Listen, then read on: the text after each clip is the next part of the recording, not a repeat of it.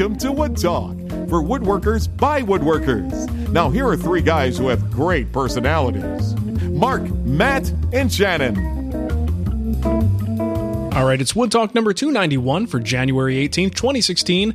On today's show, we're talking about the differences between rubber gloves, cleaning up squeeze out, troubleshooting an underperforming scraper, and letting boards rest after milling. All that and more coming up, but first, let's thank some special folks who helped us out with financial support: John Wilson, Jason Rausch, Michael Gerard Wittenauer, Stephen Potzel, and Chris Jage. Thank you so much, guys. We appreciate the support. And if you want to help us out too, you can go to woodtalkshow.com, look over in the side column, and you'll see those donation links, and any amount you want. We've got a couple of small 2, 5, 10, something like that, small recurring donations that you could set up if you want to support us on an ongoing basis. And if you set something up or send a donation in, we will thank you by name at the beginning of the show, just like we did for those fine gentlemen I mentioned previously. Whatever name you put down, we'll read it. Yeah, if it's a business name, if it's just a made-up name, anything, we will read it. I can't promise I'll pronounce Mark it right. will read it. Yes, definitely.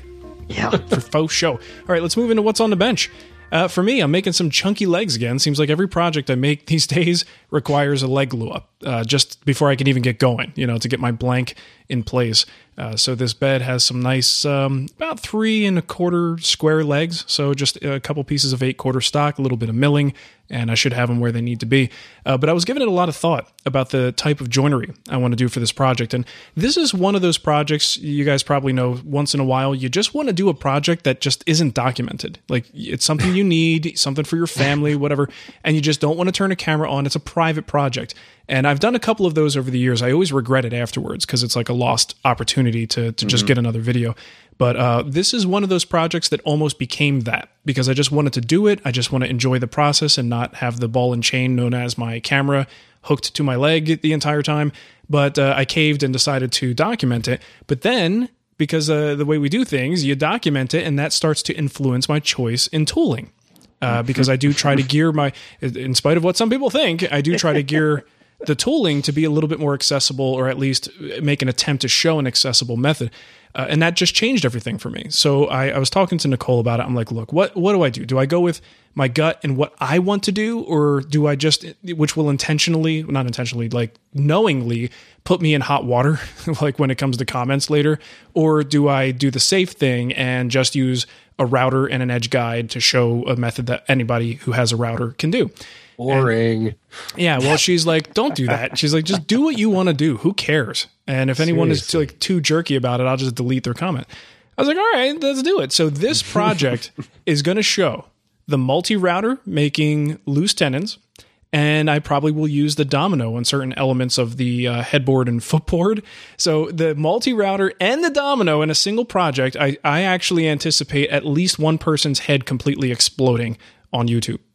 Make sure that you run your dominoes through that like fancy new drum sander you have. Oh yeah, just to get them just to finesse the fit a little bit. These swelled up a little bit, so I better take a little bit off. In fact, make them swell up. Like spill water on it. Go, darn! I'm gonna have to sand these down. Yep, absolutely. Yeah, it's just one of those things. Like this is what I would do if the cameras weren't rolling. I mean, I've been doing this for a long time. I've earned the tools that I've purchased, and I put a lot of money into my shop. I love using these things, but somehow, a good quality / expensive tool is like a 4-letter word in some communities on YouTube. So it will be interesting to see how much crap I get for this, but who cares? I was so inspired by David Marks with Woodworks. I loved it when David broke that thing out. Right? Did I go, David, you suck because I can't afford that? Or like, well, there were no YouTube comments back then, so. But I guess there's people screaming at their TVs, right? I mean, people give Norm crap for all the tools that he had, but it's like, look, this is what I get enjoyment out of, and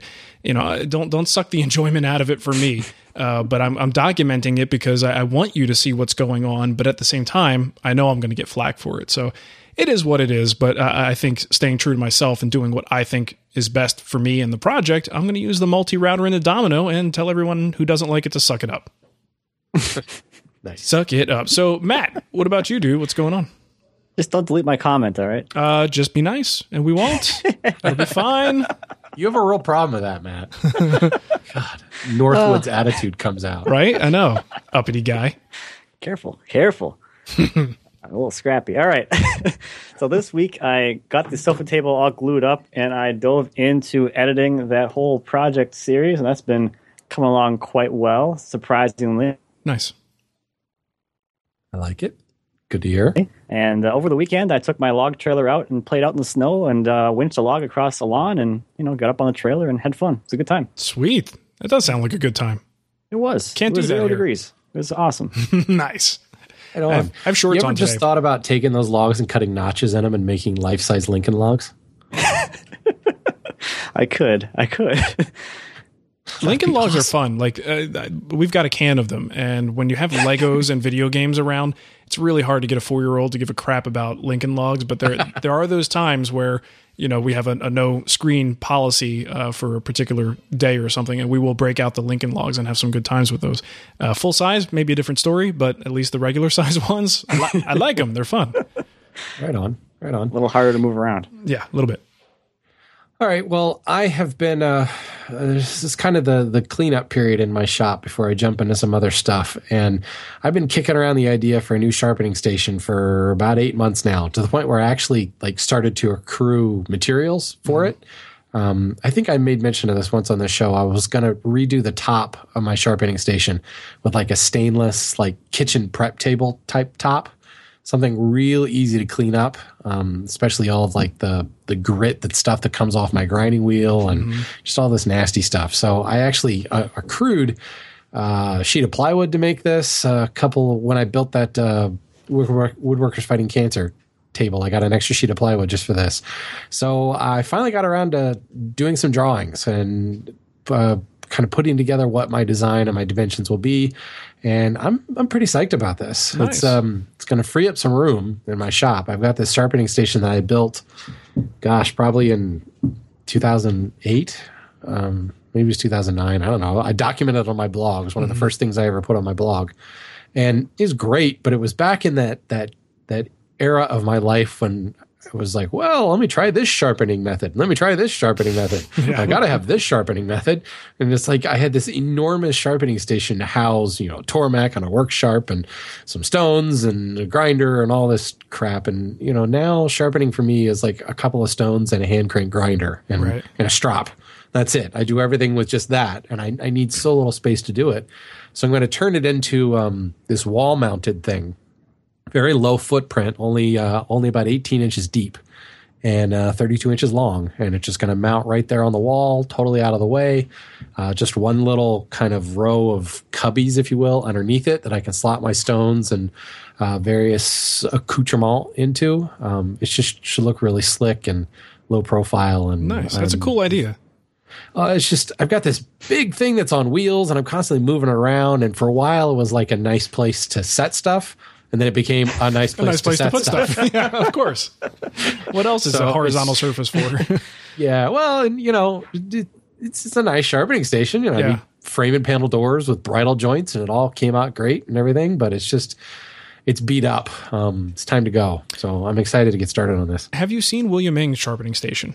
I have. Pretty nice, huh? It's it just looks like a Oriental garden with a little pond there, and he's got the little bamboo shoot thing for the water to come out. It's a really nice little system. Didn't they document that in Pop Woodworking a year ago, a couple months ago, maybe? So Vic Hubbard built one, I'm pretty sure. Yeah, it's pretty cool. Inspired by that. Yeah, I don't have any kind of running water in my shop. Well, there is a faucet, but it's way over on the other side of the shop. Right. So I just keep a bucket. Bucket nearby that I'm almost positive. I'm almost positive what he does though is he fills it's almost like one of those like you see a busboy using one of those gray things to carry plates in. It's one of those that he fills with water, and then it's just like a pump that pumps the water up. So it's not plumbed or anything like that. It's just recycling the water from the little trough there. It's pretty cool though. Anyway, you should check it out. Not to trump your design, because yours against the wall sounds actually quite a bit more practical in terms of space. And I find that anytime I sit down to sharpen and I go and actually sit down on a stool to do it, it's never at the optimum height, and I can't get the kind of momentum I want to get. So I always wind up standing anyway. So having it against the wall is like a really efficient way to do it. Yeah, be interesting in practice. I think I've figured out the ergonomics and exactly how high it needs to be, and Sure. Can it? Because I don't like to sit when I sharpen, but I do like to sit when I sharpen saws. So I kind of have to play both angles there, and I think I'm just going to solve that by creating almost like a bench hook type thing with my saw vise attached to it. Nice. So that just hangs on the wall, and then I pull it out and mount it on top of my sharpening station. Because how often do I sharpen saws? Right. I saw all the time, and I don't sharpen very often. So You know how often I do it? I haven't yet. Once a year? I'll let you know when I do. Next year. Yeah, Send them out. exactly.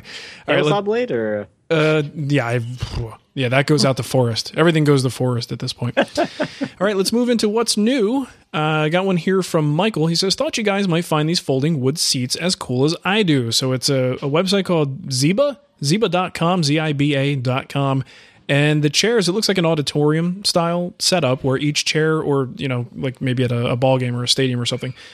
So you've got, it's kind of hard to describe, but it's almost like there's a segmented portion toward the middle. So if you pull the top down, it just folds along the segmented portion to a horizontal seat. And then I guess it must have some kind of backing material that makes it want to flap back up when you're not sitting on it so that all the aisles are nice and clear. Very unique design. I mean, I don't know in terms of practicality who's going to want something like this, but it's definitely cool. Interesting design and kind of a neat use of materials. Right on. Yeah, it's good stuff. I like it. I came across a video on YouTube, of all places. Never been there. Last place you'd look, This is from Sean Rubino. And Mark, you should take interest in this because it is a router-based inlay video that is inspired by a router-based inlay video that a certain wood whisperer did. No competitors! I mean, it actually says, thank you to Mark Spagnuolo on this, because he's like, this is the exact same technique. I'm totally ripping this off. But he didn't say that. I just ripped it off from David Marks, so it's all good. But it's really well done. Yeah. It's like 9 minutes long. Great. First of all, he's doing a really cool cherry blossom inlay. And it's interesting because we just talked about sped up action in videos. Right. He does it to good effect here. Good. So it was really well done, really well produced, great educational podcast, much better than the first hack that did the router base inlay thing. Hey, you turd. That's like my most viewed video ever. I'm sure. Oddly enough. Well, it's long too, which is what surprises me. To your credit, when I remembered, I want to drop this into the show notes, I went to YouTube and I Googled router base inlay and yours came up first. Sean's was like way down to the bottom of the list. Oh, so. Sean. Come on, man. Get up there. But speaking of Sean, Sean is one of 3 co-hosts. That's the magic number. That's the magic number on a new woodworking podcast, an audio podcast called the Dusty Life Podcast. You can find it on SoundCloud and iTunes or at thedustylife.com. They put up their second episode, and I'm enjoying it. It's good. It's a nice change to have more audio, woodworking audio to listen to. Here, let's listen to it. Hold on. Let me get here we go. Let's listen to it. Welcome to the Dusty Life Podcast. All right, that's enough. That's good. It's Brian McCauley, Sean Rubino, and Toth. Yes, thank you. God, I wanted to say Alex Toth, and that was somebody I knew in college. Kyle Toth. That's and awesome. Alex, that is if you're out there listening, hey, what's up, buddy? That's a cool group. I don't know why I didn't hear this before. Yeah. What's up with that? It is a good group. It's a nice mix because Kyle's North Bennett Street trained, and the other 2 are kind of made it up as they went along. Trained like on the streets like gangsters. The streets. Oh, I'm totally going to say that now. Where'd you get trained? I got it on the streets. Sean was trained on the streets of California, the mean streets of Eastern California. See, I could say I was trained on the streets of Baltimore. That gives me a little bit more cred, I think. Yeah, maybe a little bit. Well, yeah, Sean's a good dude too, so that's awesome. I'm gonna take a listen to that. Very nice. All right, let's get into our kickback. First one here is an voicemail kickback, actually from Eric. Hey guys, this is Eric from East Bay. Calling with a little kickback. I run a Laguna 14-inch bandsaw, and I've had the 3/4-inch Resaw King on it for about 3 years, and I've had no problems with it at all. So it will fit on a 14-inch wheel without any issues. Very nice. Okay, so that addresses we were discussing, I think, Matt, you answered the question about using a wider blade on a 14-inch saw. We talked about the Resaw King, and there you go. On a Laguna 14-inch, Eric has no problem at all with it. Next one here is from Don. He says, "Hey guys, I've been out of the loop for a while and keep hearing about these big changes that have been made. Maybe it's just me though. I don't see any big changes. We had a fuzzy-faced guy from the Great White North with a signature laugh named Matt, and we still do. So where are these big changes?" I'll tell you what, the changes are so minor at this point that I haven't even replaced Matt V's picture with Matt C's picture. My mom was not happy about that. She was talking to me about that. I've been dragging my feet on it. I'm a little bit behind. I got a nice picture of you too. I gotta get my buddy John to make it for me. John's working on our new website, so I won't even sacrifice 5 minutes of his time for something like that until our website is done. So, yeah, sorry. But anyway. I just love that we've already ticked off Matt's mom. Hey, you know what? A good mom is easily ticked off when it comes to her son. I'll tell you that much. Don't mess with mine. She will mess you up. Yeah, she'll rip up your Wood Whisperer t-shirt before she sends it to you. She'll spit on it. There you go. Alrighty, this next one comes from Daniel. He says, "Thank you to Shannon for your advice on my dust collection question. I've taken it on board and purchased a smaller unit. I'm really happy with it. And something I never thought of was the size, and it fits perfectly in my shop. So thank you for all the advice, and I think Mr. Cremona is a brilliant addition to the show." Hear, hear. Brilliant. Don't start calling him Mr., though. He's going to get full of himself. Hear, hear. He's too young to call him Mr. Gadzooks. He's like little Tyke Cremona. That'd be a bit too far. Did I take it too far? Okay. All right, this next one is from Ryan. He says, "I'm the guy who got shocked by a shop vac. Ow. I just wanted to let everyone know that I invested in a Powermatic dust collector and have been zap free. Everyone can rest easy now." Well, it's good to know. I was worried about Ryan getting zapped every 5 minutes from his shop vac. That's terrible. Didn't stop his heart. It's good. It's good. He's alive to write the kickback. All right, next one is from Frank. He says, "Mark, your recent response." This is funny. You guys are going to like this. Your recent response about the 45-degree zero clearance table saw insert, and it's a insertin threw me for a loop. I actually tried that on my Sears Craftsman cabinet saw, but realized as I was raising the 45-degree blade, it was obviously going straight up versus at a 45-degree angle into the wood to make the cut. I kept scratching my head and finally wound up just cutting one and making the insert far less than 45 degrees, whereas it turned out about 1 inch wide. If something like this is possible, can you demonstrate it or at least talk about it again and let me know what I'm missing? Okay, so remember last week when we were talking about the 45-degree zero clearance insert, I said, like, I feel like I'm missing something. Do you guys see anything wrong with this? Here's what's wrong. There it is. Yeah, when you tilt it to 45 degrees and raise it, it's just going straight up and holding that 45-degree angle. Therefore, you cannot push it through a zero clearance insert. So this was a more complicated question that Roberto had for us. Right? Yeah. So I honestly don't know what the solution is. Is that true? I don't think my saw does that. I'm pretty sure it goes up at the 45 degrees. So maybe that's straight up. Maybe that's the thing. I didn't look at mine, but you might be right. Maybe some do. The whole trunnion tilts when you tilt it, right? And then the raise mechanism is tilted as well. See, and that's the thing. The one that I can go to 45 on that comes with my PM 2000 is only about, I would say maybe a half-inch wide opening. Yeah. So if it truly went all the way up, you're right. You would need substantial width to get that up there. So maybe I'm not crazy. Maybe this is actually true. It's just on some saws. It's a strange saw. Is that a difference between like a contractor and a cabinet saw? Like when the trunnions are attached to the table versus attached inside the cabinet? Could be. Because I'm trying to think back to my Delta contractor, and I'm pretty sure it's as what Frank says, where it would tilt. But the whole mechanism just went up, straight up and down. It didn't like go up along that. Yeah, that would 45 just plane. Suck for like setting like widths and stuff. As soon as you raise the blade, the distance from the fence changes, wouldn't it?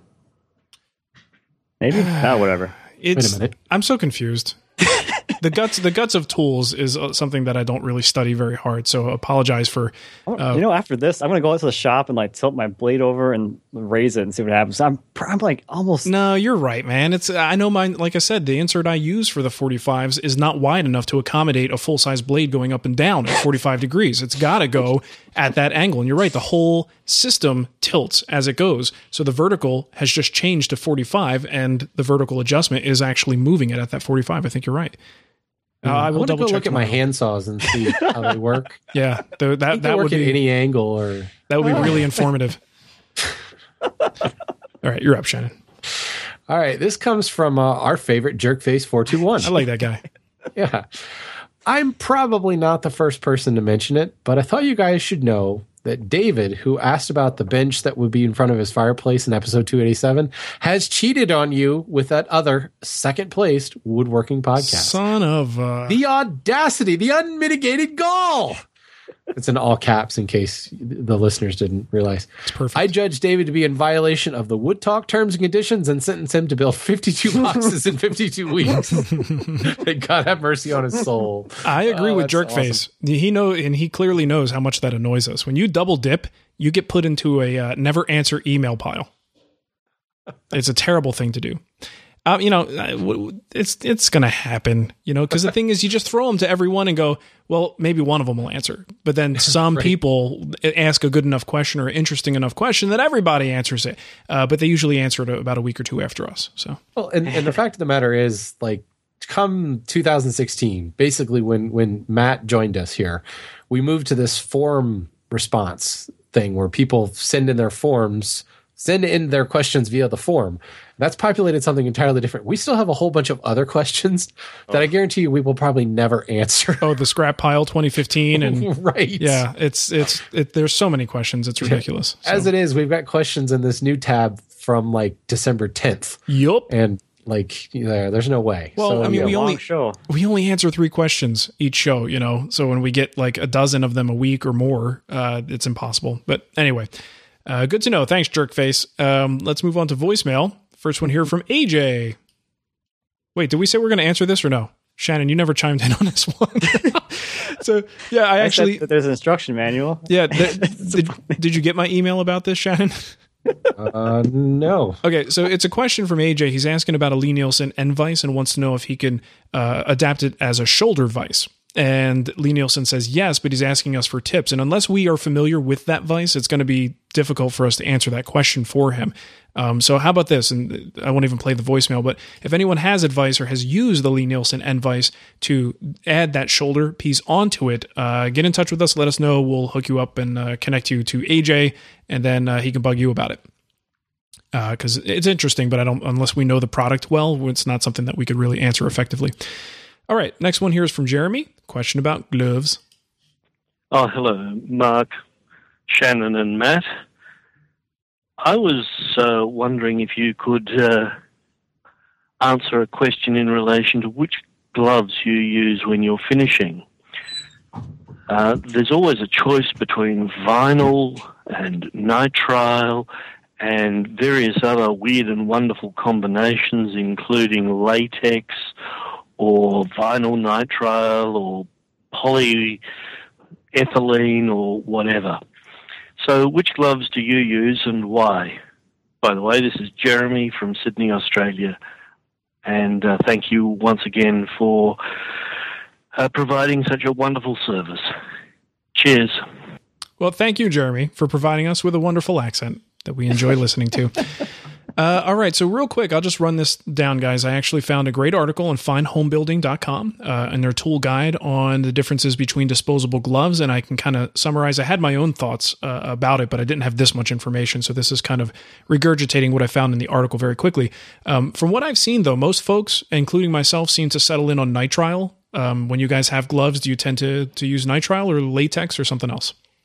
The blue ones, nitrile. Yeah, nitrile. Yeah, I do nitrile because the latex ones get dissolved usually by the finish. Right. So that's pretty much what we're mostly concerned about here. But let's go through them real quick. Latex, the advantage there is you get a nice form fit, right? It really fits around your fingers and your hands. So if your grip is important with what you're doing, then that might be a pretty good glove for you. Not great with petroleum-based finishes, but it stands up pretty well to acetone, denatured alcohol, and lacquer thinner. Okay. You also have a higher possibility of an allergic reaction depending on the person's, skin chemistry and whatnot. Nitrile gloves, on the other hand, good option for those with an allergy. They're more durable than latex. The fit is a little bit looser, so you don't have that form fit that you have with the latex.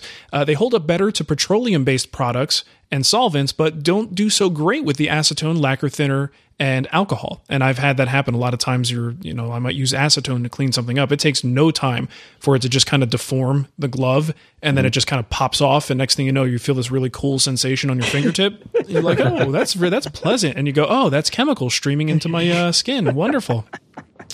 Third is vinyl. Good option for latex allergy. Again, also not a snug fit. Only slightly more resistant to petroleum-based products than latex. Probably a good option for like latex paint folks. Generally speaking, just not a great option in general for the sort of multitasking woodworking stuff that most of us do between finishes and anything else you might use it for. So there you go. Quick breakdown, but I think most people will settle in on nitrile. But honestly, if you are a person who uses one particular type of finish more than another, that may dictate what you use. Because if you're using more of the oil-based stuff, you'll probably want to just go with the nitrile. But if you're using a lot of the harsher evaporative type finishes like your acetone and those other nasty solvents, the nitrile doesn't hold up that well, so you may want to go to latex. Or just get a box of each and have them in the shop at all times, depending on what you're using. All right, so I'll put the link in the show notes if anybody wants to actually check out the article where I sourced a lot of that info from. And let's get into our email. Where am I? Lost my place. Okay, there I am. This one is from Bill Cumby. He says, I'm new to woodworking and glue ups. How do I clean up glue squeeze out so I don't ruin a finish? Thanks for the insights, fellas. Love the show. Now, this is kind of a basic question, probably something we've talked about several times in the past, but I think it's worth repeating some of these fundamental things like this. So I'll tell you what I do. It depends on, first of all, what the next step is going to be with that project part. All right. So for instance, today I glued up the legs, and I know I've got, probably at least an eighth, if not a quarter inch on all sides of this blank that are going to have to be milled down later. So I'm not real concerned about it affecting the finish, right? So as soon as those legs are clamped up, I will go back with a putty knife and scrape as much of the glue as possible off the surface. And then I might get a wet rag and get the rest of it off, because I don't want that to interfere with my blades when I go to mill this blank down tomorrow. Now, if I'm doing something that's a little bit closer to a finished piece, maybe a door frame, frame and panel door or something like that, that's a different story. So with that, I let that set up a little bit to the point that it's skinned over. And that's usually, it's kind of climate dependent. For me, it's about a half hour at the most. But you want it skinned over enough so that you can scrape it off easily, but it doesn't take any wood fibers with it. And it also doesn't burst open and spread that glue all over the surface. All right. And that's usually one of the safest ways to get that stuff off. If it's a near finished piece like a door frame and you hit that with a wet rag, all you're doing is driving that glue into the wood fibers. So if you go to finish it or stain it, worse yet, later on, you're going to find that spot unless you really aggressively sand after that step.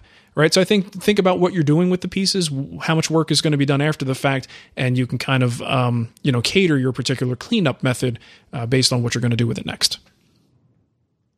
Works for me. Yeah. I like it. I'm glad. Glad to be a part of it. Okay. So this comes to us from Major John Wilson. I don't know that he's still a major. He's probably still a major. Anyway, I've been working on sharpening my card scrapers and my Veritas cabinet scraper. I've got it to the point where I can now get the burr formed and take shavings. However, the surface isn't glass smooth like I hear people talk about. The surface is rough to the touch, and when I look closely, it seems like really small tear out is the best way to describe it. This is on straight grain cherry. Is the burr angle wrong? Too aggressive of a cut? Not sharp enough? What am I doing wrong here? Everyone says that after scraping, the surface is ready for finish, but that isn't the case. I wouldn't say that. Sorry, go ahead. It is removing machine marks, and I'm getting shavings instead of dust, but it seems not quite right. Okay, John, I bet you this is probably pretty common for a lot of people. Now, first of all, when you're talking cabinet scraper, I'm not thinking finish prep. I'm thinking like hog off some stuff and remove glue lines. And so, no, it isn't finish ready in that case. When I'm talking card scrapers, though, I generally am looking at a finish ready surface. And I think what you may be finding is, obviously, since you're getting shavings, you're getting that burr turned over, and the burr is probably even sharp. But what you need to do is spend a little bit of time refining and honing the edge before you roll the burr. And this is a matter of, Yeah, think of it in like sharpening a chisel. If you sharpen your chisel with an 80 grit piece of sandpaper, it will be sharp, but it's going to be kind of raggedy sharp. It's going to be this really frayed edge, and it won't stay sharp very long because all those tiny little frayed sharp edges are going to break off much quicker than a unified edge. So if you take that chisel to 8,000 grit or some ungodly crazy number higher than that, it's going to be more durable edge because you don't have those microscopic frayed edges down there. It's still sharp. It's just not as durable at 80 grit. This is what's happening with your card scraper. You're going to use that file across the edge to make sure you've got a nice flat and 90-degree edge, right? Then you go and roll the burr. Well, before you roll that burr, think about this. If you ran a file across, you may have it flat and straight, but it's a really ragged edge. Again, it's that very frayed edge. So take that edge and then hit it on a couple of sharpening stones, just like you would with your plane blades or your chisels. You can even go up to 8,000 grit and really get that mirror polish right on the thin edge of the card scraper. Then roll your burr. Now your burr, again, is going to be sharp. It's going to be at the right angle, all that stuff, but it's going to be a consistent bit of steel instead of the ragged bit. And what you're seeing, that what you call kind of like tear out, it's almost like hitting it with a tiny, tiny microscopic toothing plane. You're roughing up the surface. So you have to not only sharpen that card scraper, but then hone that edge before you roll the burr. And that will give you warm, fuzzy, fluffy card scraper shavings. Yay. Those are fun. Yay. Actually, I think William Ng, since we brought him up earlier, I think Mark Spagnolo has a video of William Ng. I can see how you would get us confused. And William talks about this to great effect. I don't know how old that was. It was the last time you went out there. So it was a couple years ago. But you probably can find it on the Wood Whisperer or just Googling it or something like that. But he basically tells you everything I just said. But yeah, I mean, it just comes down to putting the time in to polish that thing to the finest edge possible to get the sharpest burr possible. So yeah, absolutely. Yeah. I'm up. Just letting you take it on your own. Not gonna walk you into it this time. This one is from Andrew. It says, I've been watching Rough Cut with Tommy Mac. Hey-o. And I noticed that after he joined some Plains Rough Lumber, he mentioned stickering the lumber for a day prior to final dimensioning. Is this necessary when using kiln dry lumber, and do you follow the same process? I don't know about you guys, but I do. I don't sticker it. I just lay it up on edge, so there's a lot of air moving around it, because I don't really want to have a bunch of sticks laying around my shop. That's personal preference more than anything. Yeah. But if I take a twisted board and I joint that flat and plane it so it's parallel and all milled up all nice, and I leave it to sit, it's probably going to develop a little bit of a twist again. It's not going to be probably as significant of a twist as it was before, but it's kind of slowly getting it to be flat and stay flat. So I find that the more steps I take to get it down to its final dimension, the flatter the lumber stays for the duration of its life, essentially. Mm-hmm. So I don't have to worry about it moving around on me in the middle of my project or whatever. But I'll rough mill everything in the beginning of my project, and then as I need my parts, then I'll start taking them down to final dimension. And that usually ends up having them sit around for more than just a day. Usually they're sitting around for maybe a week or even a month sometimes. Sure. Yeah, there's times where I've got a whole bunch of project parts like that, just small boards, and I just set them up on end, just like you said, just to make sure they get a whole lot of air. Sticker and stacking them, I guess, if you've got a whole bunch of stuff and you maybe want a little benefit of some extra weight, that's a lot of work to go through. I'd rather just leave them on the workbench sitting up on their ends or sides, I should say, and just let them breathe a little bit before the next work day. Mm-hmm. The only time I'll go to that extreme, not that stickering is extreme, but is when I've resawn stuff, because I like to either weigh it down or throw a clamp across it just to kind of give it a little bit of guidance. Sure. Because there's so much stuff going on when you resaw that it can tend to potato chip on you if you're not careful. But otherwise, no, I sometimes don't even stand up on edge. I just set them aside. There you go. Nice. All right. Well, that about does it for us. If you want to support the show, we got a couple different ways you can do it. You can set up a recurring donation at woodtalkshow.com. Look in the right-hand column for those links. You can get yourself a Wood Talk t-shirt, and that's at twwstore.com. And you can head to iTunes and leave us a review. Click on ratings and reviews after you look us up, and if you are so kind, you'll give us a 5-star rating just like T. Hughes and Zach Prunty did. All right, so T. Hughes says, top notch. I love listening to these guys. Really great at answering questions and keeping it entertaining along the way. Excuse me. Sorry, was that entertaining? Hopefully it was. Zach Prunty says, awesome podcast from awesome fellow woodworkers. Excellent topics are frequently discussed, and even beginners can listen and learn something. Love the show. Keep up the great work. Inspiring stuff. Well, thank you very much, folks. We appreciate that. It's very nice of you. So. All right. Shannon, how about you give them the contact info and we can get out of here? I can do that. Yeah. If you have questions, comments, topic suggestions, you have several different ways to contact us. Leave us a voicemail on Skype. Our username is WoodTalkOnline. Call our voicemail line at 623-242-5180 or use our contact form at woodtalkshow.com/contact. Go figure, right? Excuse the dog scratching at the door. And leave us a comment on our Wood Talk Facebook page. So if you're looking for show notes for today's show or the downloads or any previous episodes, you can find them at woodtalkshow.com. And don't forget to check us out at thewoodwhisperer.com, renaissancewoodworker.com, and mattcremona.com. Looks like we're finishing the show up just in time for Kenny. Yeah. He wants to get in and lay down. And show brought to you by the whiny puppy. Nice. All right. Well, thanks for listening, everyone. Have a wonderful woodworking week, and we'll catch you next time. See ya.